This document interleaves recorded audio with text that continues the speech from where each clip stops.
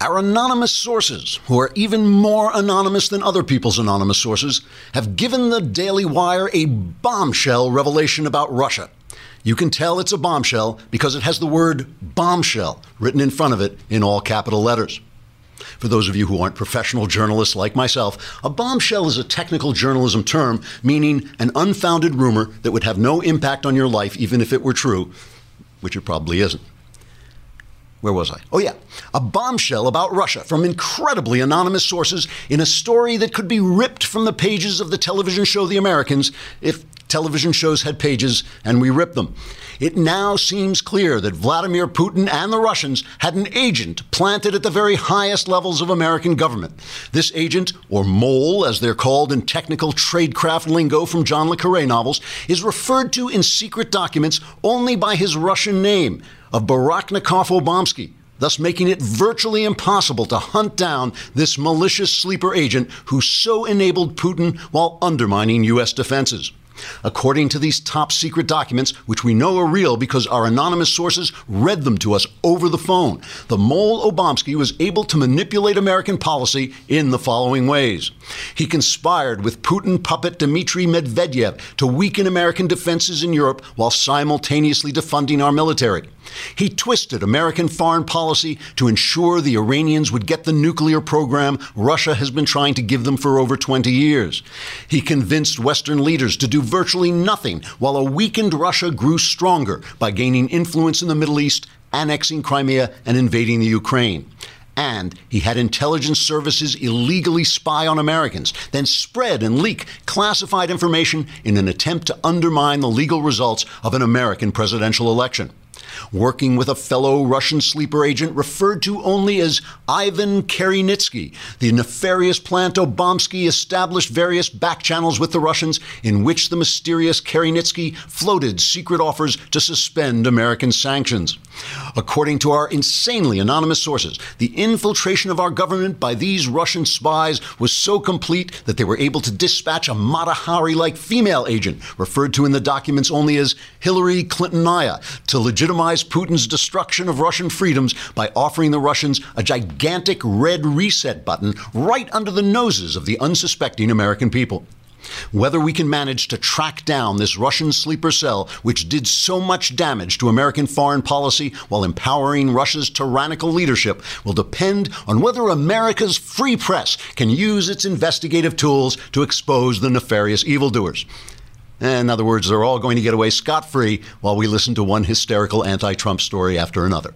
Trigger warning, I'm Andrew Klavan, and this is The Andrew Klavan Show. I feel hunky-dunky, life is tickety-boo.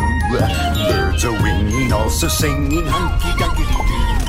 Ship-shaped, tipsy-topsy, the world is zippity-zing. It's a wonderful day, hurrah, hooray! It makes me want to sing. Oh, hurrah, hooray! Oh, hooray, hurrah! All right, we're back after the long Klavanless weekend. It was particularly long for Tiger Woods. I saw he was arrested on a DUI. I saw somebody on Twitter said he should have used the driver. So that means tomorrow is the mailbag. It's a short warning, so you've got to get your questions in. But look at it this way. It means you have probably a better chance of getting your question on, which means your miserable life will be turned around because all the answers are guaranteed correct and will change your life on occasion for the better. Today, we have Benjamin Weingarten with us. He is the founder and CEO of Change Up Media, which is a media consulting firm that helps people spread the word about freedom. And he wrote a piece in City Journal called Where Democracy Really Dies in Darkness, playing off the Washington Post's pompous and ponderous and did I say pompous already? Also pompous. New slogan, Democracy Dies in Darkness, which the Washington Post then tries to provide. So a lot of you, one of the things about the mailbag is we ask serious questions like, why are we here? And I know the reason why I'm here is because I'm not at the post office waiting online. And this is the way I run. My entire life is organized around not being online. And this is just something I've always hated. And, people keep writing in. I say online and Californians say inline. Is that difference? Yeah, see, for me, inline is skates. And if you're skating online, then you're inline online. But this is why why you need Stamps.com, because as good a job as the post office does, you got to go there when it's open, you got to stand online, you got to ask questions, and wait for the other guy to ask questions. You do not have to do that with Stamps.com. It stuffs the entire post office into your computer, which is painful for your computer, but incredibly reliable and convenient for you. So Stamps.com brings all the services of the U.S. Postal Service right to your fingertips. You can buy and print official U.S. postage for any letter, any package, any class of mail using your own computer and printer, which is kind of magical, actually. You put the envelope in, and it comes out with a stamp printed on it. They make it easy, and they'll even send you a digital scale so you can calculate how much postage you need. You don't need to go to the post office for that either. Stamps.com will even help you decide what's the best class of mail to send each thing so you don't overspend.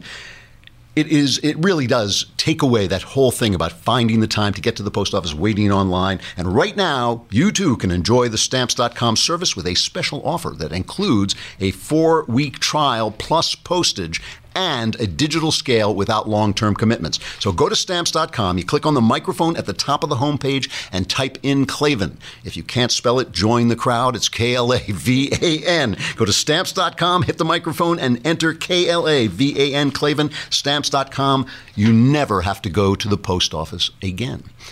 So I woke up this morning after 3 days of, I was paying attention. I was keeping up with the news, but I woke up this morning. I look at, there's no news anymore. It's just like, they talk about fake news. It's like, it's all ridiculous. They're doing this Jared Kushner thing.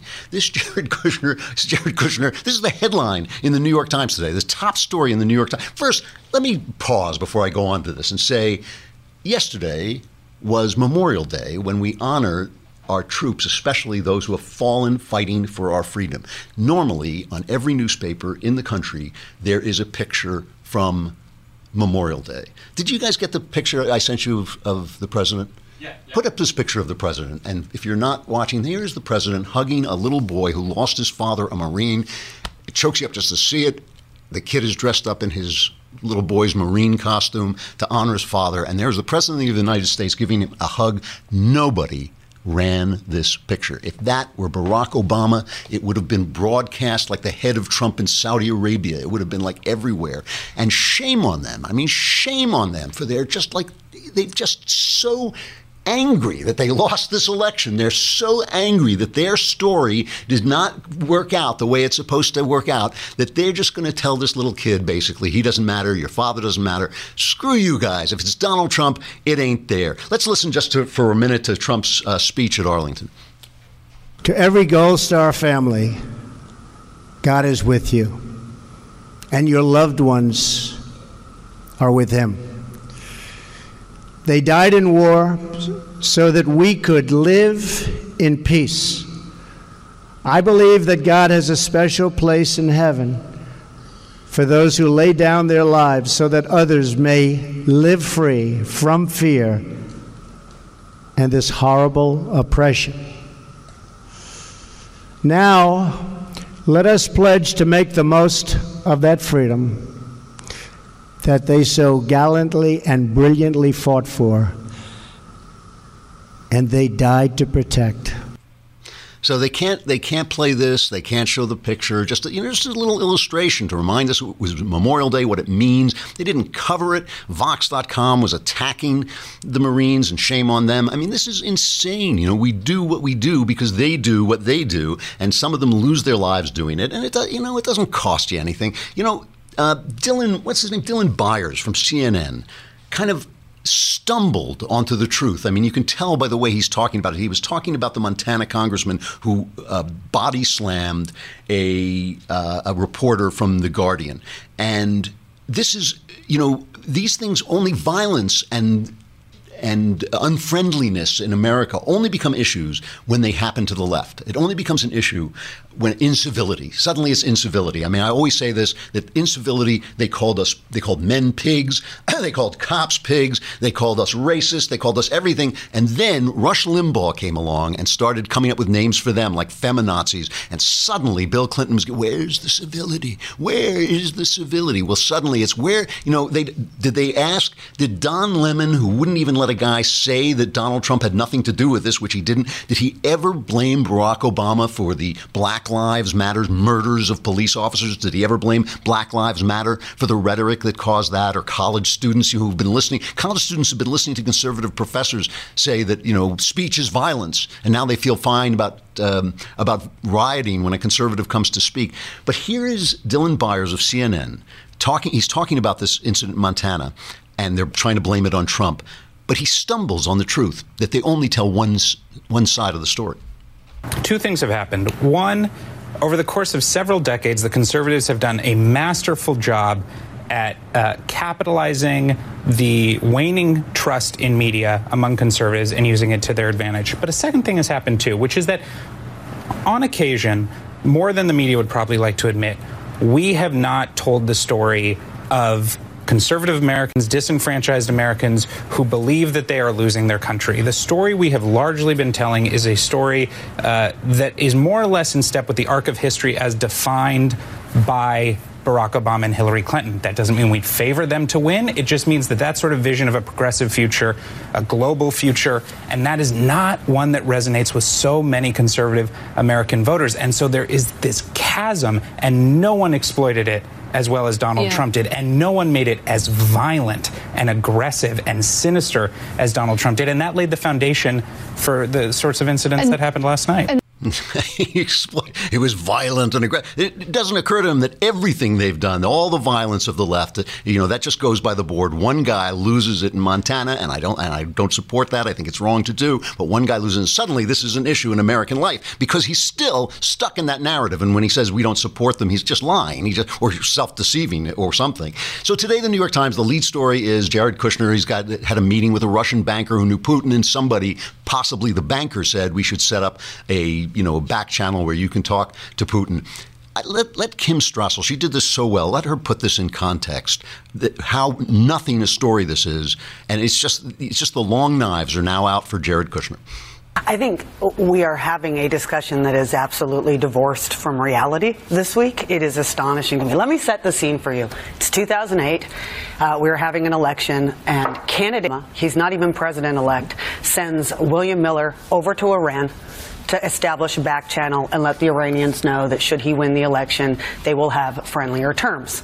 Okay, so this is a private citizen going to foreign soil, obviously in order to evade U.S. intelligence monitoring and establishing a back channel with a sworn enemy of the United States who was actively disrupting our efforts in the military in the Middle East.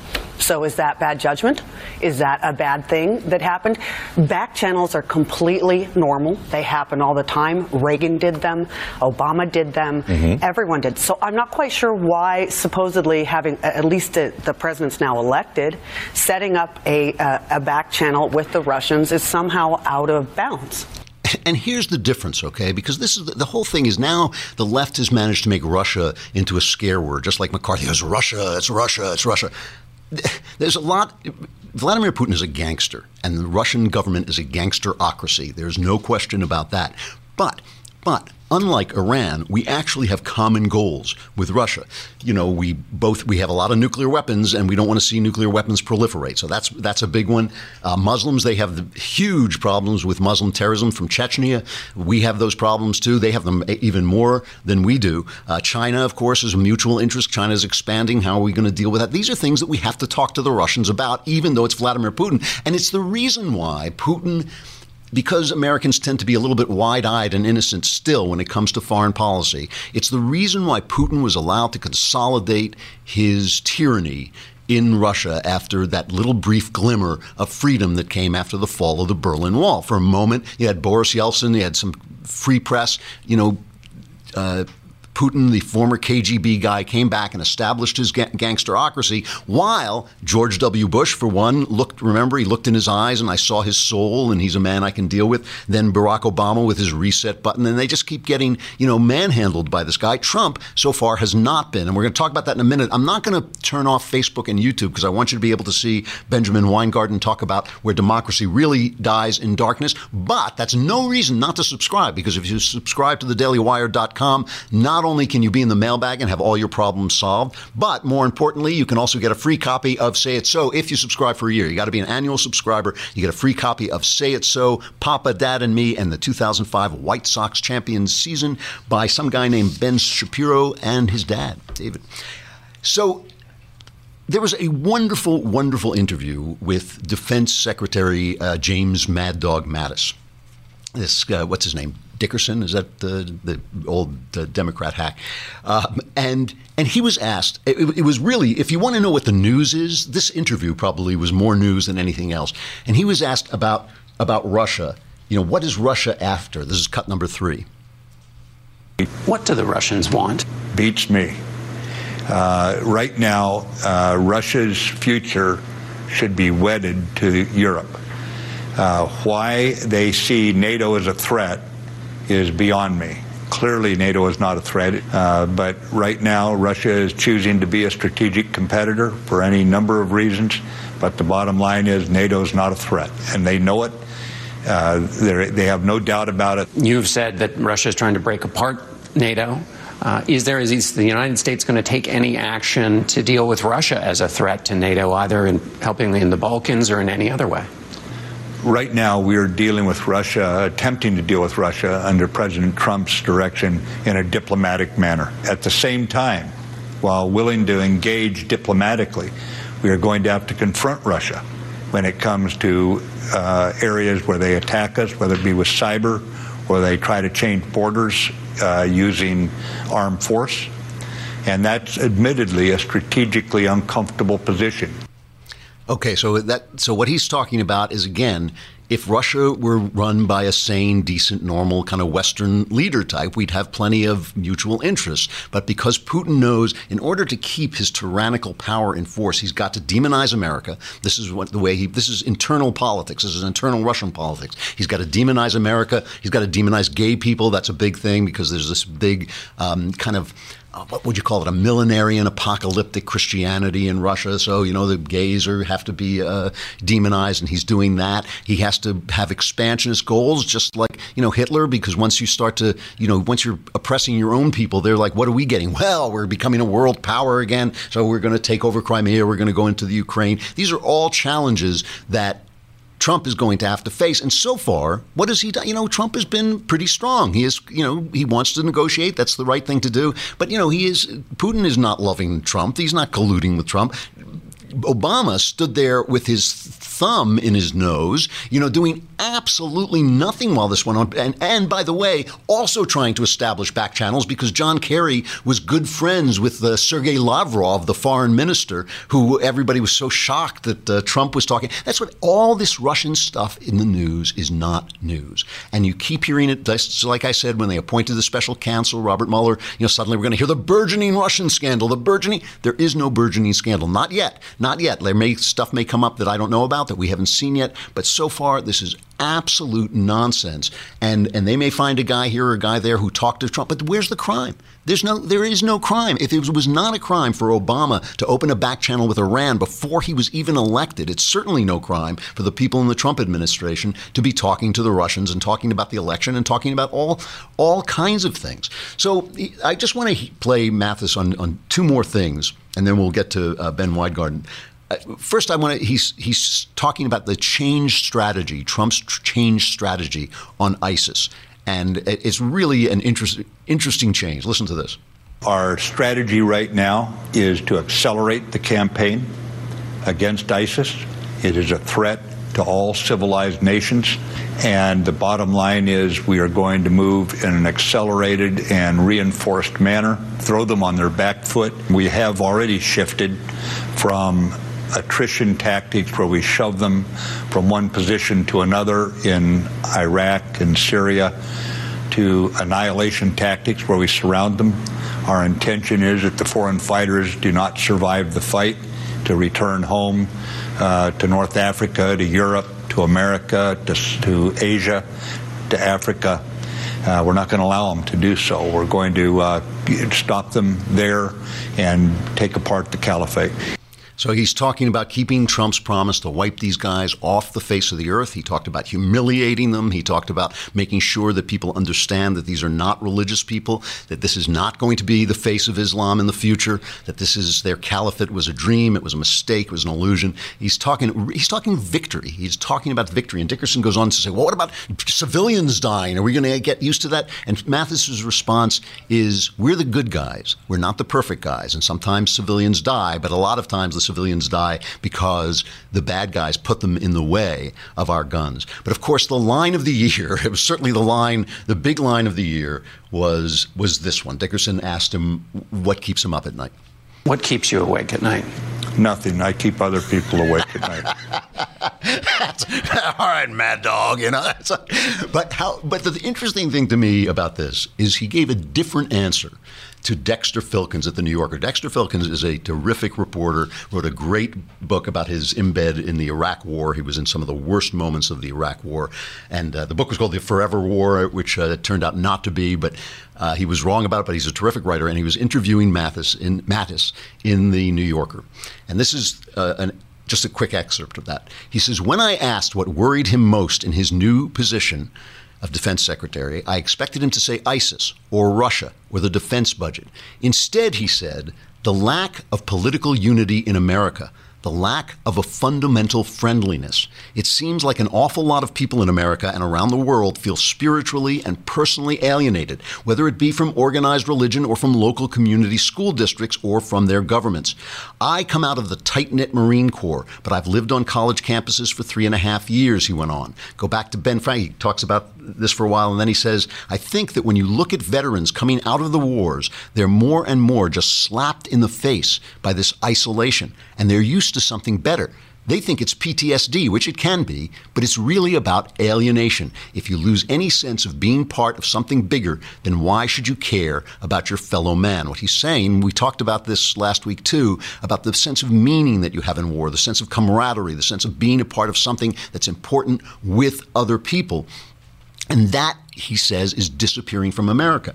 And listen, I'm willing to say that maybe there's some voices on the right that are involved in this alienation. I know there's some angry voices on the right. But the left has basically, because the left's programs have failed everywhere, because socialism fails everywhere, because all their equality makes life worse, because all their programs make people dependent, because all their cities are where the worst problems for black Americans are in Democrat cities.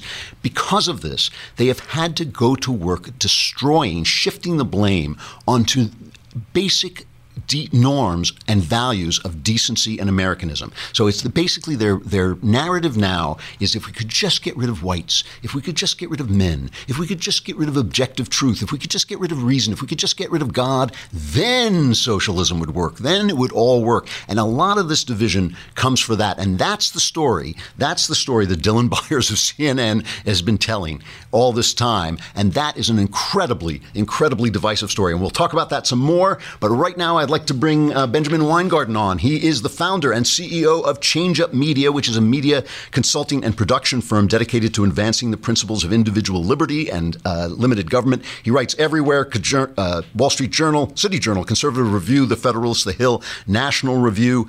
You can find him at BH Weingarten on Twitter, BHWEINGARTEN. Have we got him?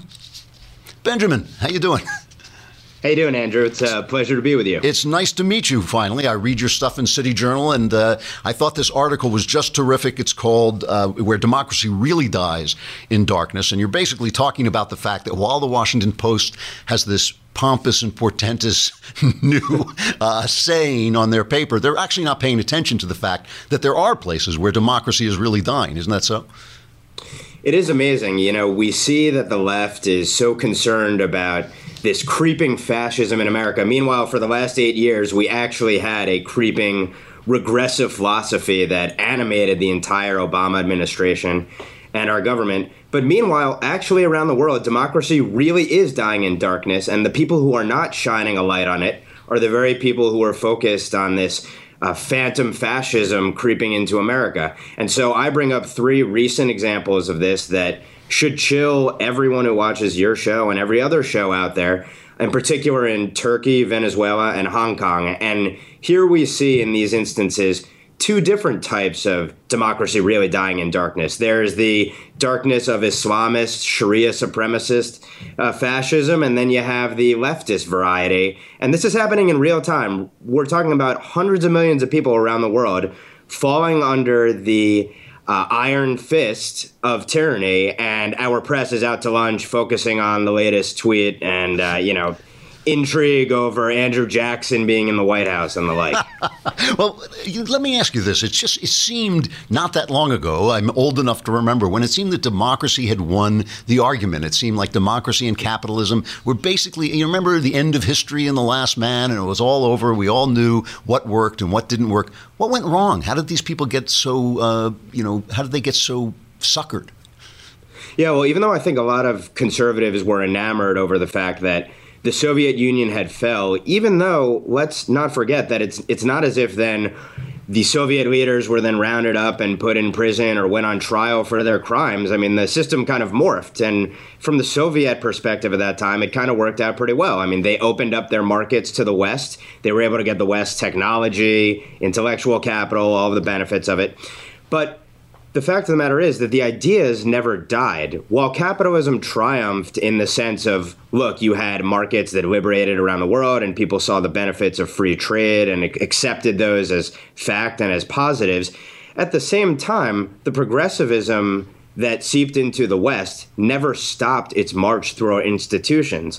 And so while in practice, our principles, the ones that we hold deeply, conservatism, limited government, individual liberty, free speech, and all of these rights that we care about, while we hold them as fact and self-evident and critical, on the other hand, progressivism continued on its march. And add to that the fact that you had the ascendance of Islamic supremacist ideology at the very same time that you had the kind of collapse of Soviet communism.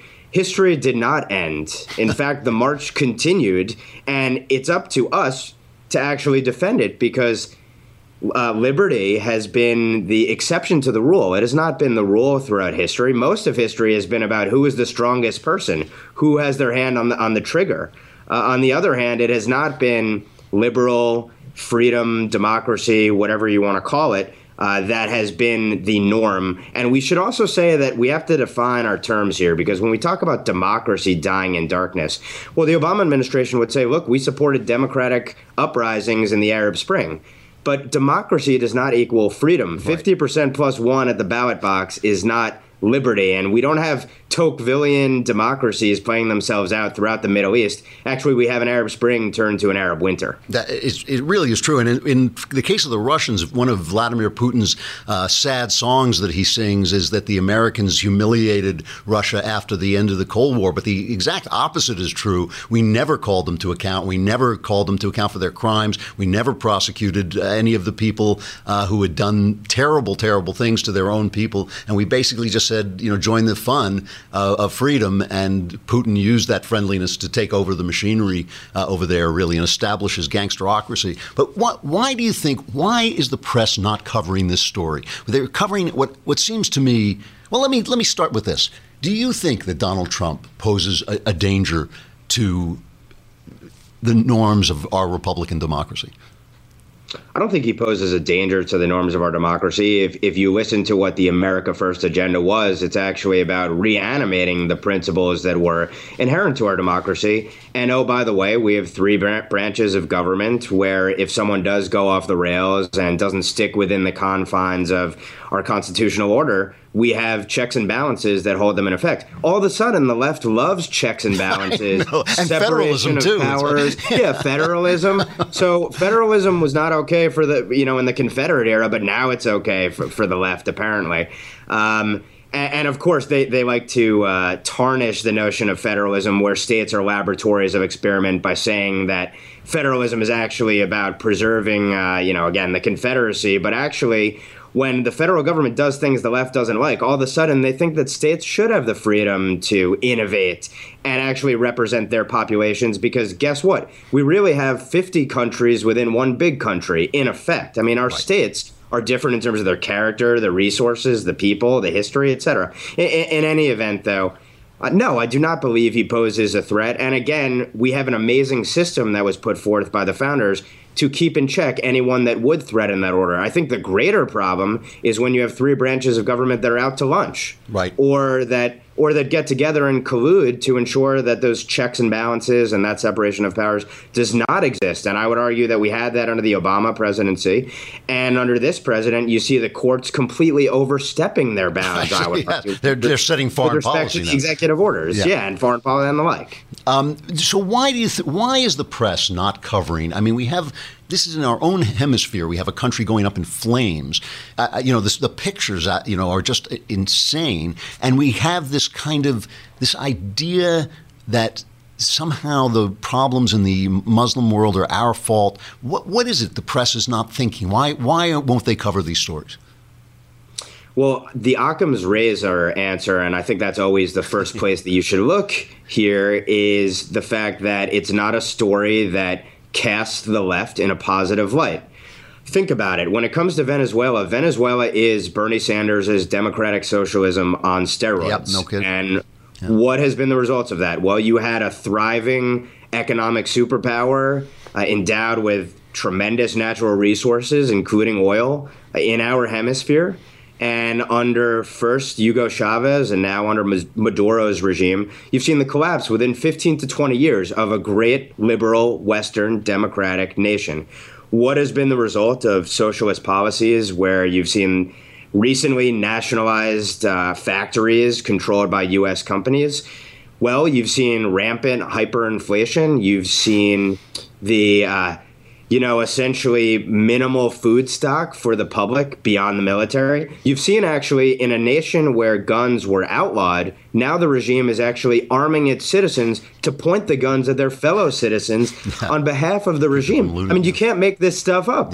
But this is what happens when you take socialism to its logical conclusion. And ultimately, socialism or progressivism should be rebranded. If conservatives had any idea about marketing and they could learn something from the president on this, progressivism is regressive. Progressivism is not, let's move forward to the 21st, 22nd, 23rd utopic centuries. It's actually, let's go back to the time of kings, where a king can essentially decree that all of your freedom is gone the next day. If we actually got to a place like that, I'd have a lot more confidence in the direction of the country. Unfortunately, because we don't see what's happening in a place like Venezuela, because it's not in the press's interest to print a story showing the logical conclusions of their ideology, what we get instead is what we have today. So this is the last question I want to ask you. You are the founder and CEO of Change Up Media. I'm sure I noticed that you were a Publius Fellow at Claremont Institute, which is a real honor. I suspect you were probably there with my friend Owen Brennan from Madison McQueen, who has a similar company. You're obviously trying to teach people how to sell the principles of individual liberty and limited government and all this. How do we win this argument?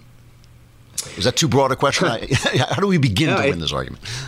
First of all, we should start by asking the right questions like, have we won to this date? Okay, if not, what did the other side do to, in my view and in the view of the Claremont Institute, and I think self-evidently, if you go around the streets of the Upper West Side around here or where you are out in California, you see that the progressive ideas have won. They have triumphed in the institutions. How was it that these progressives who were on the fringe of society, many of them these Germanic philosophers, professors who came over 100 years ago and were this cohort of alienated, marginalized folks, intellectuals, how did they triumph? How did they make these ideas sexy enough to win in the war of ideas? And what I would say is that we win two ways. One, we have the truth on our side. And while the other side may argue that there is no such thing as objective truth, fact and fiction and the like, they certainly believe that their truth is the truth. So we can point out their hypocrisies. But I don't know that pointing out hypocrisies, though, wins. I think ultimately what has to win is the idea of freedom and liberty.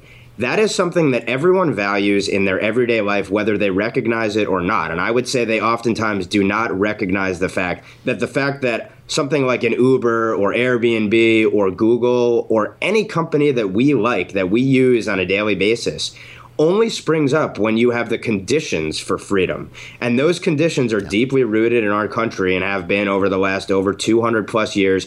And that didn't just arise out of nowhere. That came out of hundreds of years of experimentation, often leading to poverty and misery that you see in places like Venezuela. And soon, I fear, Turkey and unfortunately Hong Kong, as I point out. Hong Kong will be a great example of a place that was liberal, free, and Western, and now it turns tyranny. It's tragic. You're absolutely right. And it's funny that the left, hagiographizes guys like Steve Jobs, who are absolute products of capitalism and benefactors of, benefited themselves from capitalism, but they don't get the greater point.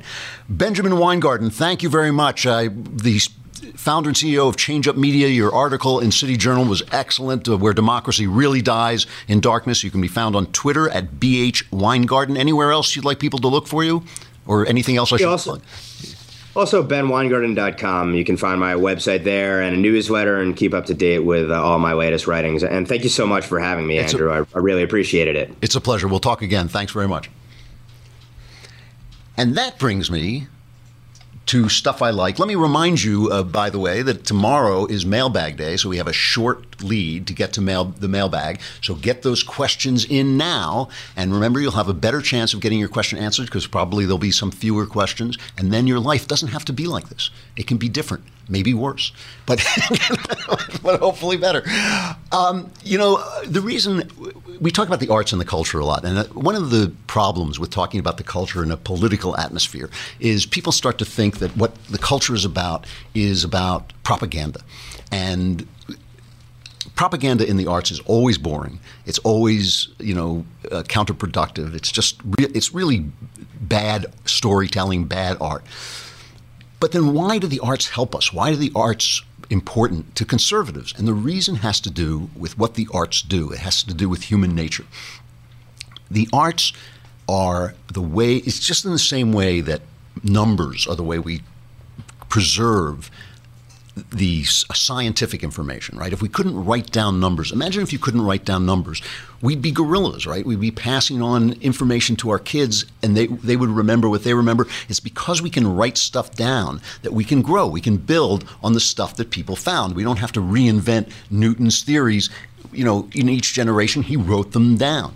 And the arts write down something important, whether it's painting or music or literature. They write down the internal experience of being a human being. And they translate that. There's nothing on earth that can put that into words directly. You cannot put into words directly. If you'll notice, even an athlete, who are sometimes not the most articulate people in the world, you'll say, how did it feel to score that touchdown or hit that home run? And they'll say, oh man, it was like Christmas morning. It was like Christmas. They immediately go to a metaphor, which is the beginning of the arts. It's a way of saying how something felt by comparing it to something else. What was that like? Well, it was like, it was like a ghost came back and asked me to avenge my father, and I couldn't make up my mind what the right thing to do was. That's what Hamlet translates it. And it translates it in terms of the emotion, the internal experience of a great artist to you, the person receiving the arts. Why does that matter for freedom? Because human nature is the basis on which you construct freedom. The reason,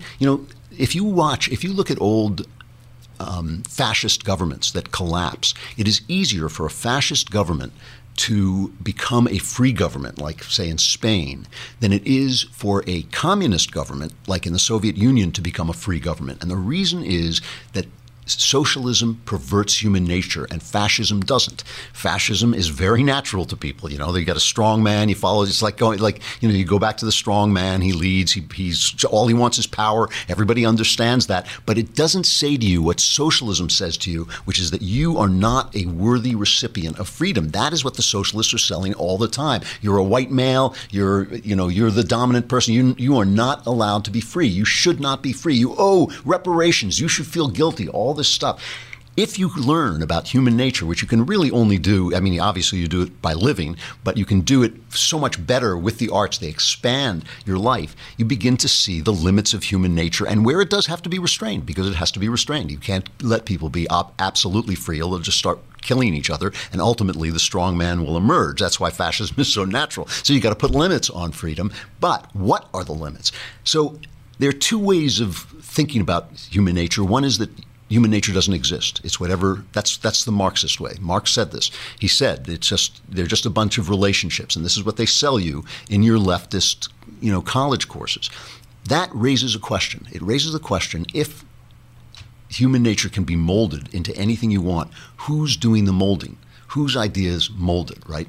But if human nature is set within limits, then the question is, who serves it? What serves it? What serves human nature? If human nature wants this, this, and this, how do I best serve human nature so the most people are served, like McDonald's, the most people are served, and that human nature is allowed to thrive? And that's what the arts are teaching you. They're teaching you about who you are, who people are, what we have to limit and what we don't have to limit. How free can we get? How free can we make human beings? And how limited government, because that's the other side. So stuff I like this week. It's a short week. I'm just going to do a couple of narrative poems, because I really like narrative poems and nobody reads them anymore. And so I just thought I would just recommend a couple because they're usually pretty short, and this is one of the most readable, Sir Gawain and the Green Knight. Has anybody ever read Sir Gawain and the Green Knight? Yeah. You have?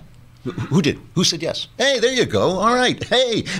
So it's a 14th century poem. You can get it translated by Tolkien. He translated it. The guy who wrote The Lord of the Rings translated it. It's an Arthurian legend. It's Camelot. It's New Year's Day, which is part of the Christmas celebration. King Arthur's court is there. And a giant comes in and makes a deal. And the bet that he makes is any knight who is brave enough can take my axe or take a sword and hit me in the neck with it as hard as you can.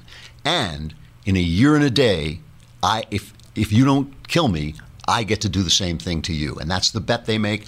And Sir Gawain, who is related to King Arthur, I think it's his nephew maybe, Sir Gawain takes the bet. And it's what happens after that, and it is, as they say online, what happens after that will astonish you. So it's clickbait. Anyway, it's great stuff. It is wonderfully readable. Find a good translation. You don't have to read it in verse. As I said, Tolkien did a good translation. I liked his translation, but there are so many others. And these days you can get it on Kindle or on your iBook for like $1. So really worth it. Sir Gawain and the Green Knight. Tomorrow is Mailbag Day. Start those letters coming in. We will answer as many as we can. Answers guaranteed 100% correct and will change your life, possibly for the better. I'm Andrew Klavan. This is The Andrew Klavan Show. We'll see you tomorrow.